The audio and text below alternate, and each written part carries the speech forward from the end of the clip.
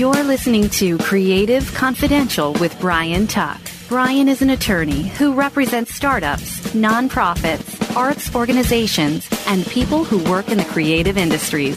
As an arts entrepreneur, Brian is the founder and CEO of Performing Arts Live, a Pennsylvania nonprofit corporation dedicated to creating and supporting live performance opportunities for jazz and electronic artists. Its flagship program is the Allentown Jazz Fest. Brian is a TEDx speaker, a Grammy voter, and jazz musician.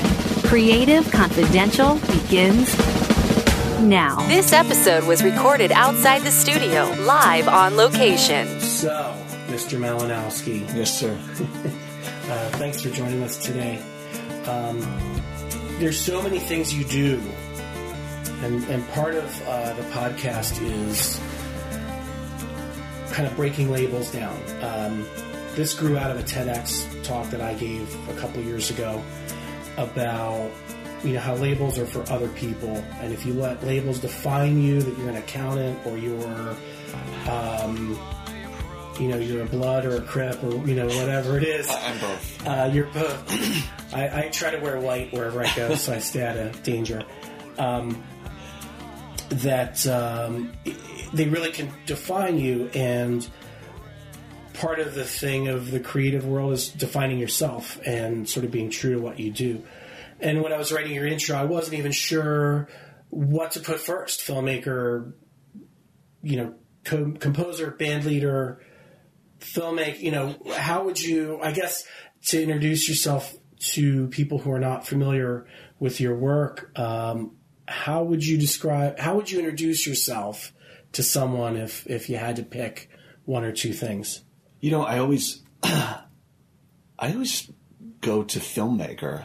I start with filmmaker because that came about, or the interest in filmmaking came about a little later on in my life. And I think I identify more with being a filmmaker than I do someone who is a lover of music. I mean, I still am a lover of music and definitely a musician through and through because I was born into it. My father was a musician and I teach music. But filmmaking, I'm more interested in filmmaking. So the first thing I talk about in terms of aesthetics is filmmaking. Well, that's it. Well, it's interesting because that's how I met you was, behind a mic stand playing guitar in front of the band. And singing. And gesturing wildly at people and all of that. Well, I am a gesturer. Yeah. There's a good picture of you pointing in a very accusatory way at the camera on the webpage. And I really had no idea about the film side of you until our mutual friend said, "Oh, well, he had made a film," and this I think at the time they were referring to Alms. Probably Alms, you say, which you made. When was that project completed? I made that. It was released, I think, in 2007. I think we shot it in 2005. It was a 16-millimeter experimental film, 33 minutes long. It was a short subject, and it was very odd. It was odd as hell. Yeah, even though I watch it, I'm not quite sure where it came from. Okay. Yeah. So how long, from a process standpoint, and I do know that people that listen to the podcast are also involved in creative industries. So we have filmmakers on, and we see a lot of hits from people that I know are in that business, whether they're sort of dilettantes that are doing it on the side, or they're amateurs, or they're pros. In terms of process, to make Alms, conceiving it, writing it, and actually getting it produced, how long of a period of time did that take? Well, Alms, you say, started as a short script called Who Went Out. And Who Went Out was... My father had died a few years prior, and I wanted to write something to honor him. So I wrote this experimental kind of film that dealt with vignettes starring a character that would play my father and how much I missed him and the oddness of my dad. And that was fine, but it made almost no sense, to an onlooker. So I thought it'd be a little too difficult to make. So I was watching a short film called think it's called All My Life. I can't remember the name of the filmmaker, but it's an experimental film from the 60s. And I think it's about 60 seconds long. And it's the shot of a beach, and a camera's kind of perched on top of a dune, and it's looking out over a white picket fence. It's looking out over the ocean, but there's a white picket fence and with kind of lilacs or something on it in frame. And then it pans up to the sky, and it's about a 60-second film. And I thought, man, that's so simple. I'll write something simple. And I started to write this film called Alms, You Say, which got very complicated and ended up being 33 pages. But it was based on whatever I felt when I was watching the film. I think it's called All My Life.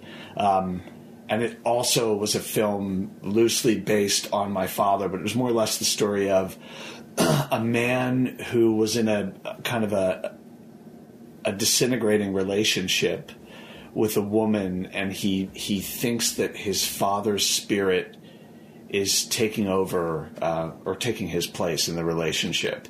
That's essentially what Alms You Say is, but there's so much more to it than that. It's very colorful. And the length of time, rather. So the script took to decide on the script, it took me about maybe 6 months. Okay. And then hired crew, got some money together via friends. My friend Bill Ackerman chipped in, probably my sister Terry Minucci, and a lot of credit cards. I know that sounds like a cliche, but that's what I used. And shooting on film's very expensive. So we shot over the course of 10 days in Landenberg, Pennsylvania, and in Lewis Beach, Delaware.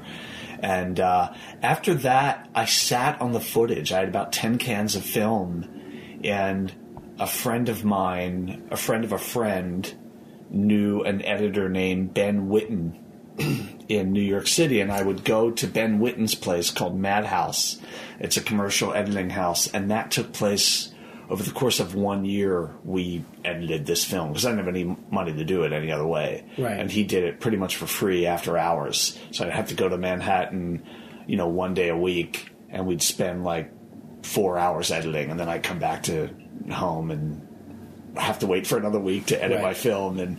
But it was great. I mean, I learned a lot about editing when I was up there with him, and then I did the music at a friend's house, my friend Mike Martin, and just put the music onto the film. And did you write the soundtrack for Alms also? Oh, yeah. Okay. I did. And also, I want to say that somebody else cleaned up the sound, a guy named John Baker, who works in Philly, at a production house in Philly.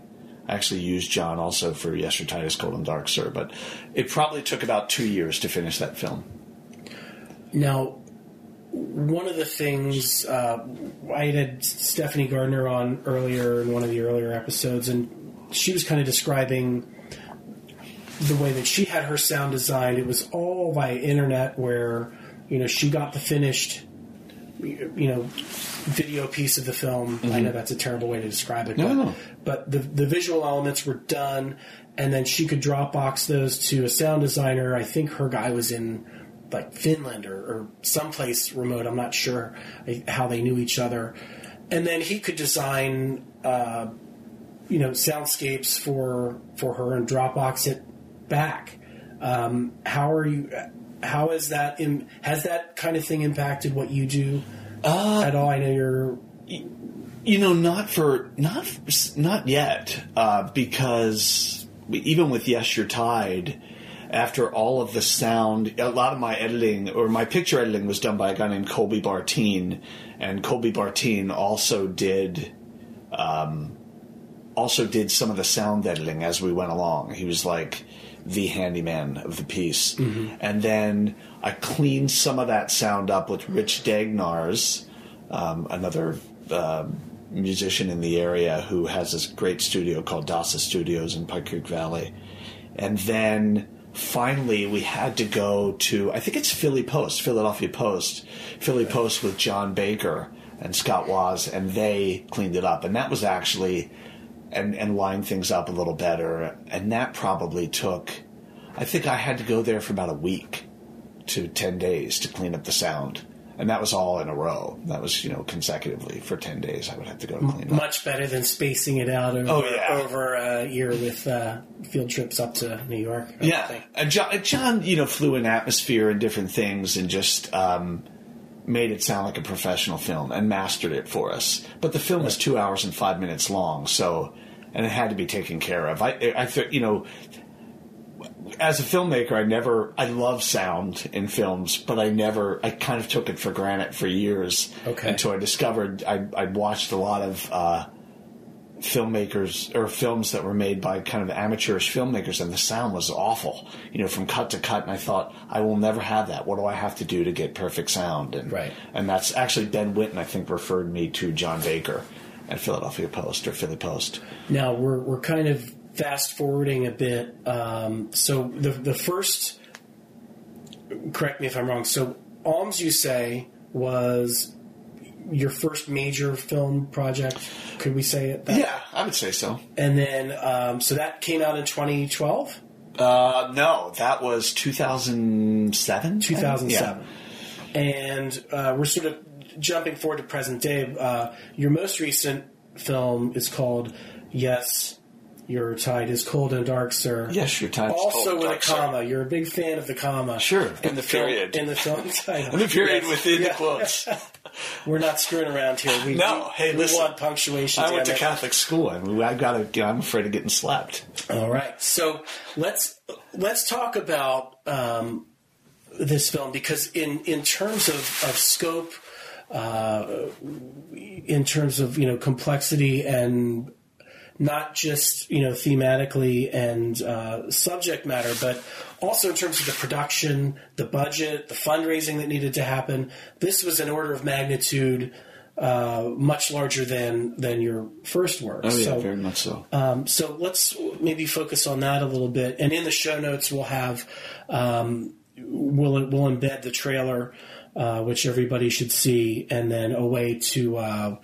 How does one acquire the film on Amazon? You can get it on Amazon right now is where it's available. It's okay. You can stream it on Amazon, or you can order the DVD. Order the DVD and get the DVD. And support, it's fun to have the box. Yes, support. And part of this is helping to support good work. So for God's sakes, buy the DVD and get on that, would you people? Tell us a little bit, like a brief synopsis of the plot and what we're walking into as we... Okay, Yes, Your Tide is Cold and Dark, Sir is about an aging music instructor, guitar instructor, who has kind of a rogue way about him, who disappears with 3 of his teenage pupils into the sand dunes of Cape Henlopen in Delaware. And his estranged son, Cliff, whom I play in the film, comes down to this town, Cape Henlopen, which happens to be his hometown, to inadvertently look for his father. He pretends to really have no interest in finding his father, but and along the way encounters 3 people who have some kind of a relationship with his father, some kind of connection to his father, and in a nutshell, kind of learns more about himself in that way and connects with a distant lover or lost love. Now, when you say inadvertently searches for his father, is that inadvertent to outsiders, or does he go? Does Cliff go to Cape Henlopen really intending to find his dad, but just sort of play it off with other people that, I'm not really here to do that. Exactly. But in his heart, he's very much connected to his dad. Okay. Misses his father, but they haven't talked in years, so. And the people that the main character meets along the way, generally, like, who are those characters? What role did they play with the father's character in their pasts? Let's see. One of them was his father's best friend, a man named Jack, played by Greg Tagani. Greg Tagani and I are working on a new film project now called The Last Time I Saw You Blessed. So Greg plays Jack, my father's best friend. And then Amy Cassida played the role of JC, and she's one of my father's mistresses. Okay. Yeah, gets around quite a bit in this. And at the time, as we don't want to give away too much of the plot, but Cliff is discovering things he did not know Yes, about his dad, his father, as he's going on this journey. Mm-hmm. Some good, some not so good. You got it. Okay. Yeah. Another character is Rick Tullivan, played by a Chicago actor named Ted LeBlanc. And Rick happens to be the former husband of one of my father's mistresses, and he's not real fond of my dad. And I run into him in a negative sense. We run into one another, or he runs into me. And then there's one more character. Well, actually, it's more or less related to my mother, a nurse, played by Jean Brooks. I know. I have the credits right in front of me. Jean Brooks, one of my favorite characters in the film, is this nurse named Meryl, and I loved working with Jean. I love working with everyone, but so she's more or less affiliated with my mother, who happened to die in the town, and this was her hospice nurse, and we connect in some way while we're down there. My character, Cliff, connects with Meryl. Okay. There's a lot of people to keep track of. It is a lot. I haven't seen the film in a while, so I feel like I'm just stammering. Did you now? One of the many things that interests me about what you do is, not only are you conceiving of the story, directing the film, and getting it produced, but you're also writing the soundtrack, right. And not. This is not a thing where you're writing material, putting it into like Finale or Sibelius, one of these, music notation software packages, and then you have a bunch of artificial instruments cranking the music out. This is a rock band behind this entire film. I actually just made a pseudo air guitar pose. I apologize. Yeah, I'm watching it right now. I don't know why that's happening. You look you morphed into Ace Frehley. My fingers are way too short to play guitar. I've learned the piano and guitar are not my thing. Drums, yes, but that's about where it ends. So you've written a full length CD or 13 songs that your band, the Collingwood, performs, and I've seen you guys perform them live. So what's coming first? Is the soundtrack is following the script? The script's done first, and then the sound. The script. Or do you have song ideas that have been floating around that you can marry to certain aspects of the story? How does that? When I was writing the script, there were bands that I wanted on the soundtrack, and as we built the budget for the film and started hiring crew and started hiring cast, there were 56 people in this film and 17 crew. And figuring out lodging expenses and food expenses, it just seemed like it'd be almost kind of prohibitively expensive to hire out people to utilize songs that are now in music libraries and pay the licensing. And plus you have to re-up the licensing every year, and that's just, it wasn't going to happen. Yeah. So and there's some of the bands were like Firefall. I love that the band Firefall and the Twilight Singers and Joan Baez also. So it wasn't happening. Right. Well, it's with.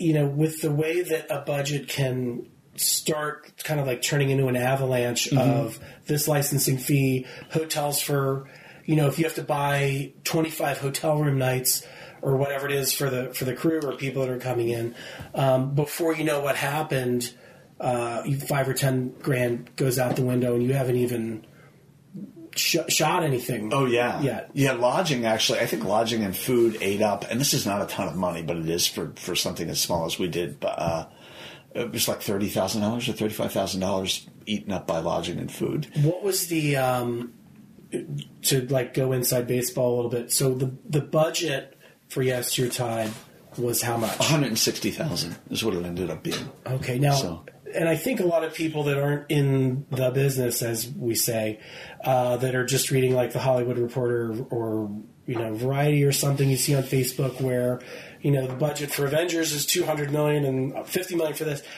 Like in the real world, I think by and large independent film, $160,000 is a ton of money. And it's not. It's tough to raise 10 or 20 or 30. Uh-huh. How does one? I mean, do you crowdfund? Do you use Indiegogo? What do you do to? It started with Feed the Muse. Feed the Muse is an online funding site. My friend Joanna Jackson had kind of set me on a path to trying that. And I tried it, and I raised about $3,500. And I knew, at first I thought this film was going to cost maybe $75,000. You know, we were going to try to do it micro budget, right. A lot of locations. I like to use a lot of locations when I shoot, and I think there were like 25, 26 in this. And I just couldn't figure out how to do it that way, you know, how to get that much money in the amount of time that I needed. So my mother had turned me on to an entrepreneur who my family knew named Alan Burkhart. And Alan Burkhart and I had between 3 and 6 meetings. We can't agree on how many it was. He'll tell you 6. I thought it was 3. You were in meetings that you didn't even know there were exactly. meetings. Well, it was on the deck of Klondike Kate's in Newark, which Alan owns. And you know, he believed, he didn't even read the script when he agreed to finance it, which I thought was really awesome of him to just believe in the fact that I had a lot of fire behind this and I was going to get the job done. And then, you know, on a handshake, he agreed to finance it with the stipulation that he be the only producer, which I understand. You know, he didn't want anyone else tangled up in it. And that's so for me, it happened that simply, which is pretty cool. That's a miracle. Yeah, it really is. I can't say I didn't get yelled at from time to time and had my ass handed to me, and I needed to. So he kept me in line. It was cool. And in terms of process, you know, what amount of, I don't want to say control, but, you know, feedback were you giving your producer in terms of where the dollars were going, how they're being dispersed? How did all that work in a nutshell? I had to come up with a business plan for him and show him exactly where all of the monies would be spent. Mm-hmm. And then after I started to break down the script, I hired a first assistant director named Chris Black, and Chris really helped me to organize. And both he and I would kind of report back to Alan throughout the shoot. And just tell him what was going on, or if I needed more money, or which I did inevitably. Right. So, you know, have to go to him and ask for more. As far as creatively, he didn't get in my way at all, and he promised me he would not. And he was dead on with that, man. He did not get in my way at all. That was my next question. Yeah. Like, was there any? No, because he knew. You know, Yes, Your Tide is definitely a postmodern construct. I mean, the narrative is somewhat skewed, and the audience definitely has to think about what they see, and it's made with an ounce or two of ambiguity, narratively speaking. So he understood that it was going to be an odd film. But he was okay with it, you know, and that was cool. I mean, you can't ask for anything more than that, and I will always be thankful to Alan Burkhart for this. So, no doubt about that. I mean, without patrons, things like this just don't happen. Yeah, I mean, you can sort of in another formulation of that. You know, I'll run into, you know, young drummers or young musicians that maybe were in the same space in terms of playing the same venues or something, and hearing people talk about, well, I want to get as good as I can, and, you know, I want to practice as much as I can, which is admirable, and everybody should. But I tell people, you know, being good is not close to enough. No, it's not. To make anything happen, you have to be technically sound at whatever it is you're doing, whether it's painting, you know, sculpture or guitar or whatever. And you need to create the conditions for art to happen, I guess, is how I would say it. So without a producer, there's no film. Without corporate sponsors, there's no music festivals. You know, it just doesn't happen by itself. And you know, I think if you put it out there and you show, especially if you have a plan and you're doing something unique and you're definitely kind of sticking to your proverbial guns creatively and knowing that you're going to go through a little bit of hell, because making a film, Bob Stewart, actually who starred in the film and also one of the stars of the film, who also was the cinematographer, a longtime friend of mine for Yes, Your Tide. He always says making a film, he was saying, I don't know if he was paraphrasing from somebody else, but it's like going to war, and it is. It's like going to war. There's going to be problems. You're walking into something, and it's 30 days. It's 30 days of it. There's very little downtime. Some of the days are 14 hours long, and there's no backing out of it. You can't lose a day. And we didn't lose any days, actually, which was cool. Now, the 30-day schedule, did that include... You had already done your site selection. Oh, my God, yeah. I started scouting locations for the film a year out. Okay. And started writing letters to the Lewis, Delaware Chamber of Commerce. It was shot in Lewis, Delaware and Rehoboth Beach, Delaware. So I did all of that and just met with the mayor, Mayor Ford at that time, and a woman named Elaine Pease, and they were so helpful. And then Greg Faris was the mayor of Rehoboth Beach, who helped me out, and they just gave me the go-ahead. It wasn't... The city of Lewis was so helpful in that they didn't make me sign any permits. I was going to ask you about... They didn't give me any crap about it. Yeah, they were welcoming of the production. Because I'm completely enamored with Lewis. Like, I'm in love with that town, and I couldn't say anything more about, I would like to die there. I'm fine with living there until I die, and even if it means living in a shrimp shack or something. I wouldn't eat the shrimp because I'm vegan, of course. I wanted to ask you, just from a distance, it's obvious how much Lewis and Rehoboth and that section of Delaware, how much it resonates with you, whether you're even articulating it or not, because of stills from the video production or references to it in the music. Sure. The band's repertoire. What is it about that region? What is that grabs you? I started going down there in the 90s. My aunt and uncle owned a house there, and they actually would move from house to house down there. I never really understood that. I don't even think they were flipping houses. I think they were just indecisive, where my aunt was indecisive. But when I started going to film school in Ithaca, and Ithaca College in Ithaca, New York, I would come home for spring break and such, and I would end up just spending like 5 to 7 days with them in Lewis.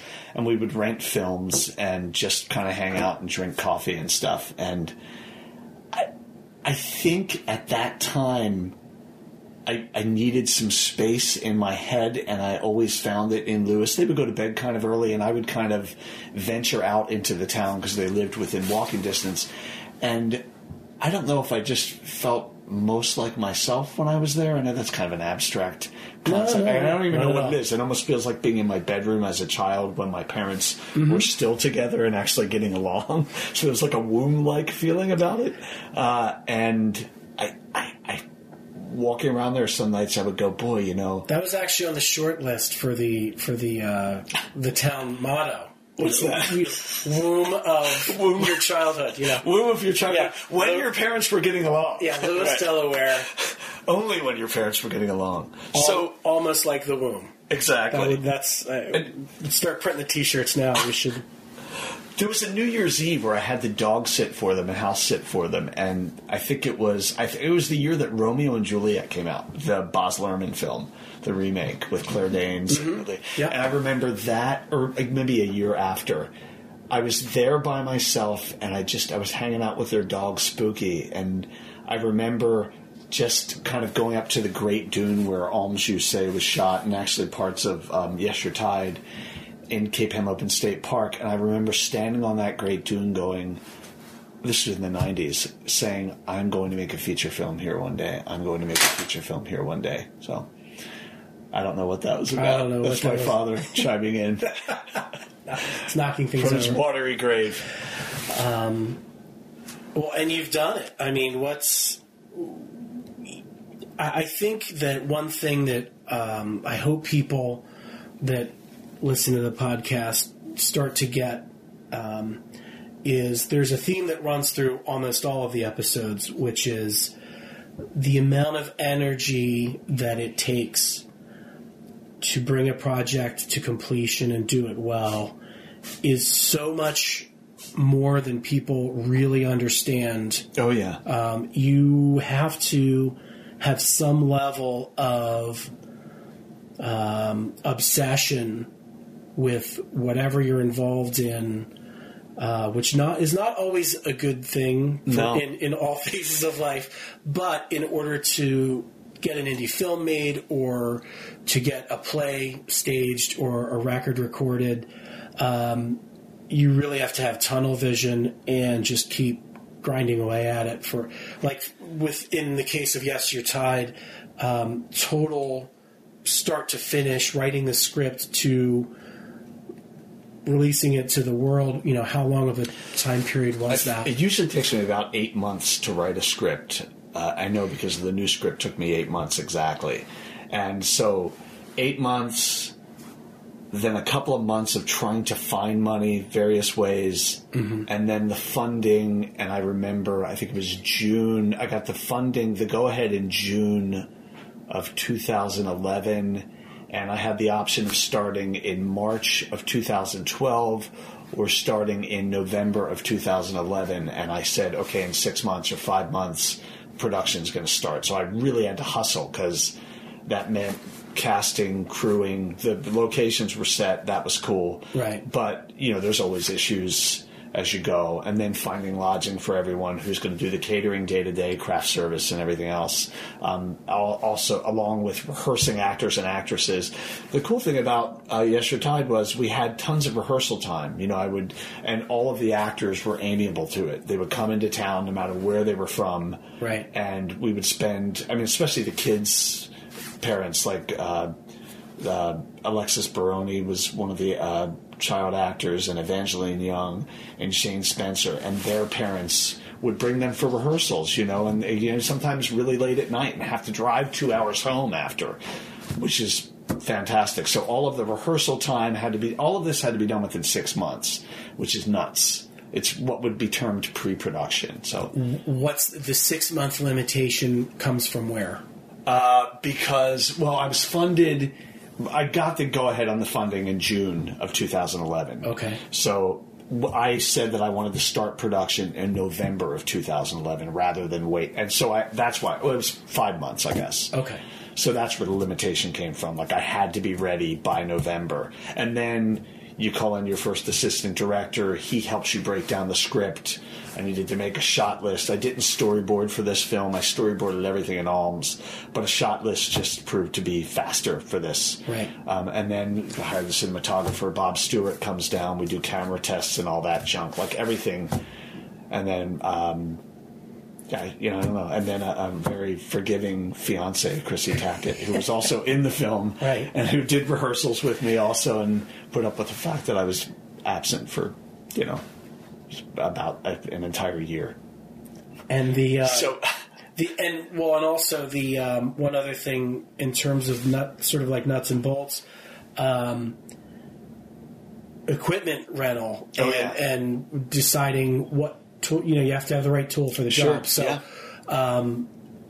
you know, how much energy was that something that you had overseen, or were you sort of with your assistant director saying, like, you know, we're going to do this shot, it's going to be daylight, it's going to be a busy corner, and we kind of need this general list of stuff, you figure it out, or are you down to every piece of gear that's on site you are selecting? No, I wasn't there at all. I shouldn't say at all, because I sought out a rental house, Expressway Grips, but a lot of the equipment, Bob Stewart handled all of the camera equipment, and then a fellow named Kevin, who's a gaffer, and the lighting designer for the film, also known as Dylan Farnham, he handled what we needed. You know, he would make the checklist and say, this is what we need to get. And probably, you know, and again, you have to watch how much you spend, so there's limitations, which kind of sucks, you know, because it's visual is the most important part of film to me.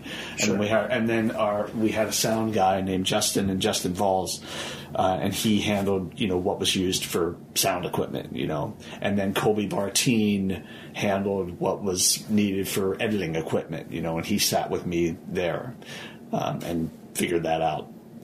because it's just too much to think about. I almost didn't want a hand in it. Right, At that right. point, I was ready to go, you know what, just do what needs to be done and there's keep us within budget. Well, there's got to be some element of it being a top-down proposition, meaning there's a certain universe of issues you're worried about, and then when it gets down to finer details, some things need to be delegated. And you can't do you just can't do. Yeah, I never understood that because and before I did Yes, You're Tied, because it got to a point where I thought, Jesus Christ, man, I really just want to direct. I just want to direct, and I had to act in almost every day. I had to act. One day I didn't have to act. So actually, the full shoot was 28 days. Right. And I thought, man, the next film that I make, which will be Last Time I Saw You Blessed, that I'm just directing. I'm not going to act in it. And I do want to delegate, and I really just want to direct. I've written the script. I'll probably do some of the music for it, the score music, which I did with Yes, You're Tied. But it would feel nice to just be behind the camera and just studying that aspect of it, because that's what really interests me about filmmaking. I'd act in someone else's film. There you go. But I'm not going to direct. I just want to act. And it's a little bit like I would think, I'm not an actor, but the kinds of bands that I play in are sort of like larger ensembles where we don't have a conductor, but somebody's watching the lead trumpet player for cues, or me, or whoever.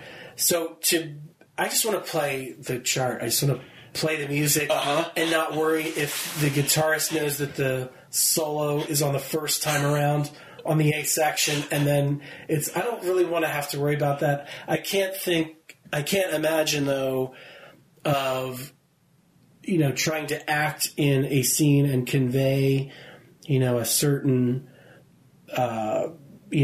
sensibility about the scene, and also worry about all this other technical stuff that's going on around you, and act like you're not concerned or paying attention, even though you are. It's a very schizophrenic kind of thing where you have to really do two things at once. You do. And it's every morning would consider. Well, the night before a shoot, Chris Black would make me and Bob Stewart go into a room, Bob Stewart being the cinematographer, and we'd go over our shot list for the next day.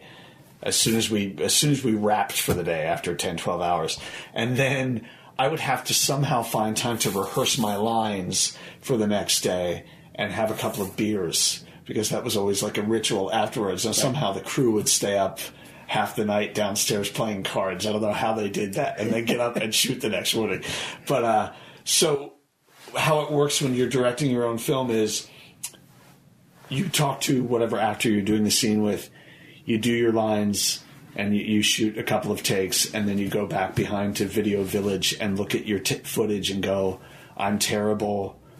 He or she is terrible. We have to do this another million times. There's some self-loathing involved. Yeah, there is, and you never want to hear "fix it in post," because I think that's a real bullshit phrase. I don't know if I can cuss on your podcast. Of course you can. It is. It's a horrible thing to hear. So I would not. When somebody says "fix it in post," don't listen to them. Do another couple of takes. That phrase is a dirty phrase in music and film, and that stinks. And photography too. Oh yeah.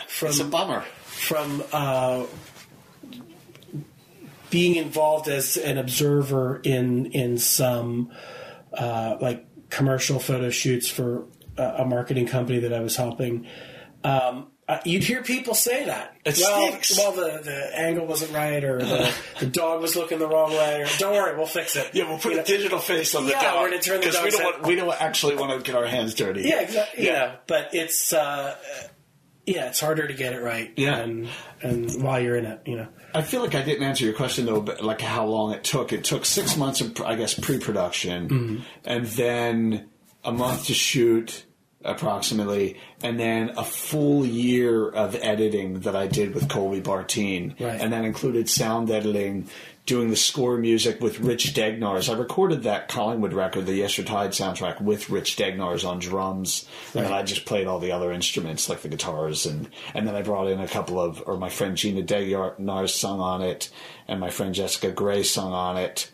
And there were various musicians on there who contributed and helped me out. And go ahead. And the soundtrack is, by itself, a massive undertaking. It just struck me as you were describing all of that. I didn't really think, geez, you're making a movie and you're making a record, and they're the same thing, but they're totally different propositions at the same time. Yeah. So you're in this thing for 2 years. Yeah, it was 2 years. It was definitely 2 years and then mixing the record with Rich, and Rich has a really good sense of what I'm looking for, and he kept me in line, which was awesome. There's also color timing for films. So we had to do color time. That was another week process, which is not a hell of a lot of time, but that was done in Philadelphia. Philadelphia Post or Philly Post did the sound editing. That was John Baker again. Mm-hmm. So all of that was done within a 2 year. Well, let's see. Yeah, about a 2 year period, I guess. I mean, this is like I think I would refer to this as like the ultimate endurance sport. Yeah. Like, a half marathon or a marathon's one thing, but, can you gut this out for 2 years? Yeah. And it's a lot of time to doubt yourself. Like, am I on the right track? Why, I'm sure no matter how, no matter how certain you are or how kind of possessed you are about the vision of the film, at some point you have to wonder, how did I get here, or why am I doing this? Must have crossed your mind once or twice, I would think, during that time period. It got certain scenes when we were trying to edit certain scenes together. This is a good editor can really clean things up for you. And I don't mean just like on a technical level, but clean up meaning they have a better eye than you do. Like I feel like I'm an mature director, and like I can make all of the right decisions, and I'm omnipotent, and I'm just the guide for everything. And then you sit down with someone like Colby Barteen, the guy who edited this piece. I mean, I sat next to him, but Colby made some awesome decisions that actually he was the editor. I'm not the editor. I was there kind of sitting there going, okay, he knows what he's... And he was like 24, 25 at the time. Right. And doing all this work. So to answer your question about that, things that I would doubt, he would clean up, and I would go, buddy, how did you fix that? I don't get it. He would go like, I don't know. He also was a diligent worker. Like, he always wanted to work. Same with Rich Degnars. They never want to stop working. Where I just kind of wanted to go watch a movie and have wine. Right. Yeah. Well, I think we've had a heck of a crash course in indie film today. What's next? What's coming up for you? And speaking of patrons, we're looking for more of them. But as a matter of fact, if you go to, I'll keep people updated on the MyatinFilmworks.com, MYATIN Filmworks.com. I'll keep people updated on what the next project is. But It's called, and we'll link to that on the show page. It's called The Last Time I Saw You Blessed.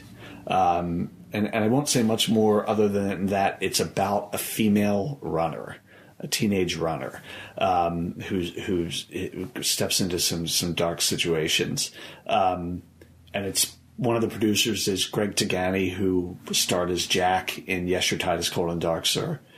And right now we're just in the financing period, which is kind of pre-production-esque. Ready to do it ready to do it all over again. The script has been written. A company in New York has the script now. I don't know what's going to happen with it, but right now it's just us, and I know pretty much that Evangeline Young from the first film is probably going to be involved.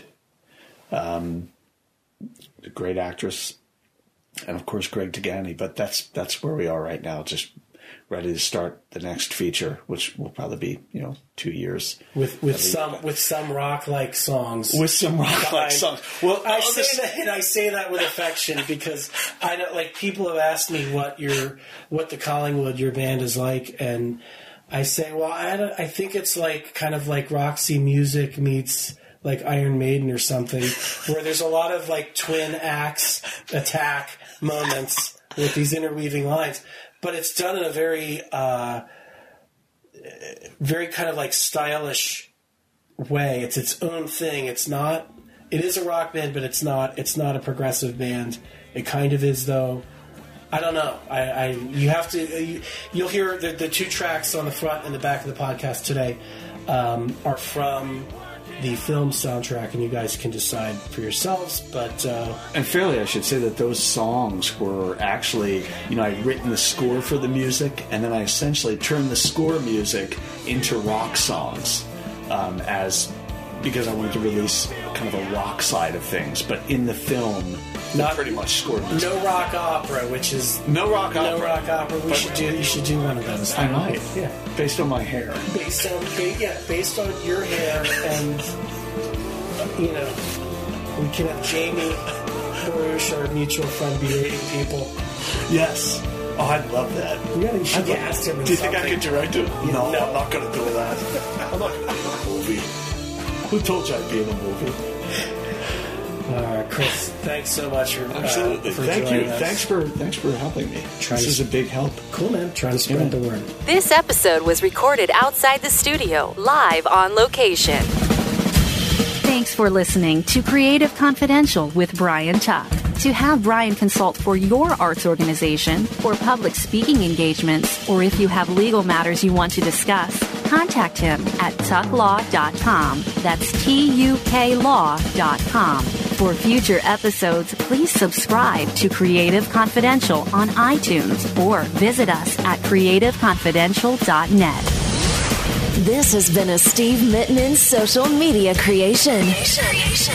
Steve Mittman, socialmedia.com.